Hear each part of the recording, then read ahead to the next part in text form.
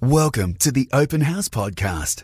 Conversations exploring life, faith and hope with Stephen O'Doherty. One of those great stories about technology now that's going to help us reduce our impact on the planet, just a smart use of resources. It's a renewable energy innovation that you may have been waiting for, cheaper solar panels. Professor Paul Dastor from the School of Mathematical and Physical Sciences at the University of Newcastle has devised a way to be able to print solar panels, and the technology uses PET plastic, the sort of stuff that they use for soft drink bottles. I asked Professor Dastor whether it's physics or chemistry that's involved. Well, actually, Stephen, it's a combination of both.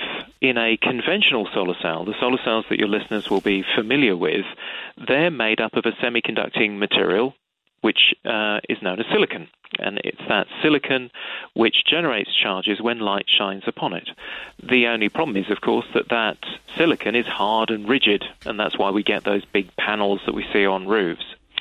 About 30 years ago, it was discovered that actually there are other materials that can act as electronic semiconductors, and they can be made out of polymers or plastics. And that's quite surprising because most of us typically associate plastics with being electrical insulators. They don't let charges flow. But there are a very special set of plastics or polymers that actually act as semiconductors. And what's different about them? Well, in their chemical structure, they consist of chains of alternating double and single bonds, and that's known as conjugation. And if you think about it and you were to draw it in front of you, a double bond, a single bond, a double bond, what can happen is the double bond can flip to the single, making it double, leaving behind a single. Did that make sense? It makes sense. So that happens when you apply energy in the form of sunlight? And then what happens is that that movement can ripple down the chain, and so charges can be carried by that polymer. That's pretty groovy. It is. Now, if I have an electronic material, I can build electronic devices, and a solar cell is perhaps the simplest one. I have a semiconductor sandwiched between two conductors, two electrodes, like a battery, and then when light shines on it, charges are generated, and they're collected at the opposite electrodes or contacts. Goodness. Now, does that happen at the same level as the same volume of silicon, or do you need a lot more of these polymer products? Yeah, so you touch on an interesting difference between the two sorts of materials, that in our polymer-based solar cells, they ultimately are less efficient than silicon solar cells, although that efficiency is rapidly rising and approaching that of silicon-based devices. But in general, it's less. And so what does that mean? That means that we need a greater area to produce the same amount of electricity. Hence, the installation that goes across an entire roof, for instance. That's right. And of course, our view is that the important question here is how much does the energy cost to generate? And what we've shown is that because the cost of manufacturing these solar cells is so cheap, that cost is very low. And it's so cheap because these polymers that we have developed can be turned into inks that we can print at vast scale using fast printing machines. So then how do you print this material? How does it turn into an ink? We have these materials. They dissolve up as liquids, so we can use various solvents, and then we can put them into a conventional printer. In fact, the printing machine that we use is quite large. It takes up the best part of a room, but essentially it's a machine that's usually sold to print wine labels, so it's nothing special. It's just the ink. And we have to control the thickness very carefully, and we have to understand the physics and chemistry of what we're doing. But ultimately, that's all we're doing. And in answer to your question, we print on plastic sheet, the sort of sheets you'll be familiar with from the old overhead projector days. It's that sort of thickness of plastic. Yes. It's transparent.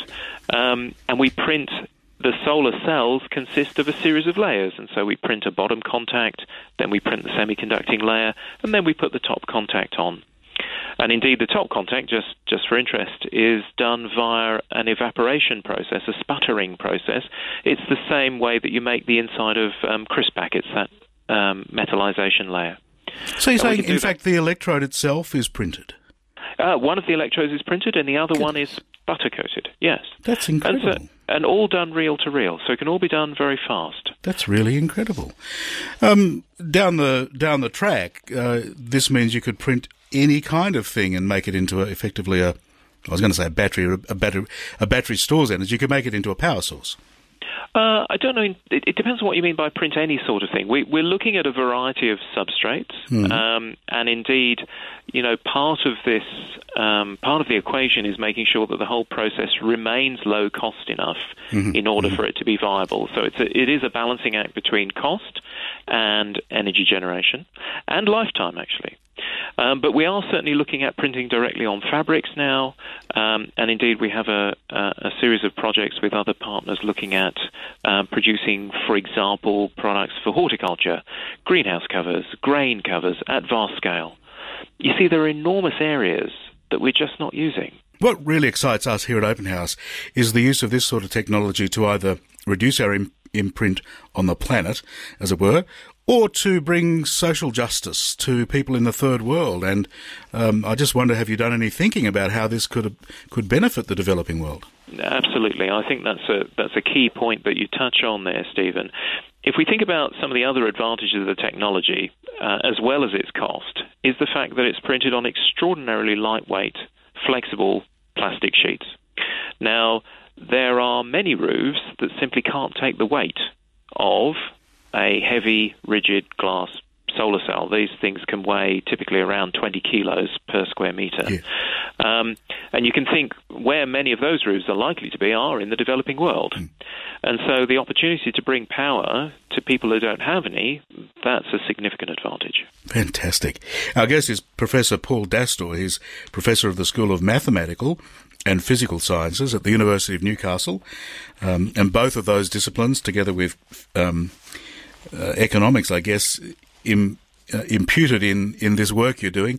Do we move to the stage increasingly then where the entire nature of our electricity industry changes from a distribution model to a co-distribution model or a distributed network model? So we're all, and especially if you add batteries into the mix, we're all generators, we're all contributing to the grid, and you lessen our need to have the controversial coal-fired power station. Well, I think that notwithstanding our work, I think we see that trend is indeed occurring, isn't it? We are heading away from centralized power generators towards a more distributed model. Do I think centralized power generation will go away completely? No. Do I think distributed power generation will grow? Absolutely. And indeed, the work that we're doing is really trying to change the way we think about energy, trying to create low-cost, sustainable energy for everyone. And in our case, I think you're right. We are going to be heading towards a distributed model. And indeed, more than that, I think that the way in which we will think about how we pay for energy will change dramatically as well, in the sense that I don't believe we're going to see, in the case of our work, actually paying for it up front, but rather that you would pay for a plan for it to go on your roof, in the same way that you pay for a mobile phone plan, such that every few years the panels are replaced, but you don't know about it. You just continue to pay for the plan, if that makes sense. And just like you have with your mobile phone, we don't expect, for example, our new phone to be the same as our old phone. We expect it to be better. And I think we'll see the same with this technology. It will be constantly improving. That's really interesting, because that's what's happening in the software industry and so many other industries. You now purchase a license, effectively, subscription, and it just goes on forever, and it keeps getting better. It's exciting that what you've been able to do, the genius perhaps in this latest development, is that you're making all of this out of recycled materials. Well, what we're working on, if you like, are materials. So the substrates that we print on are just PET, standard Coke bottle material, and that material is recyclable. And indeed, in terms of the commercial installation we just unveiled yesterday, that will be up for 6 months. We will test it, and then we'll bring it all down and recycle those solar cells. Which is wonderful. And if you manage to do that in Newcastle, where you're located, a city that's going through a real change from heavy old-style industry to some of these newer industries, that could be a fantastic thing for that city. Well, we certainly hope so. And, that is, in a sense, what we're here for within the university system. We are here to generate those new ideas for community. And we're working as hard as we can, Stephen. I'm sure you are. Look, thank you for the work you're doing. It's exciting, and thank you for speaking with us. Oh, look, it's an absolute pleasure, and thank you for your interest. Professor Paul Dastor from the School of Mathematical and Physical Sciences at the University of Newcastle. That's very exciting. And look, saving the planet, reducing coal-fired power stations, and creating cheap energy for the third world, that's all fantastic. Love all of that. But I must admit, I'm going to be pretty excited when you can print me a hat or a cover for my hat that'll let me charge my mobile phone while I'm walking in the sun. I think that's the way to go, isn't it? Discover more Open House podcasts at openhousecommunity.com.au.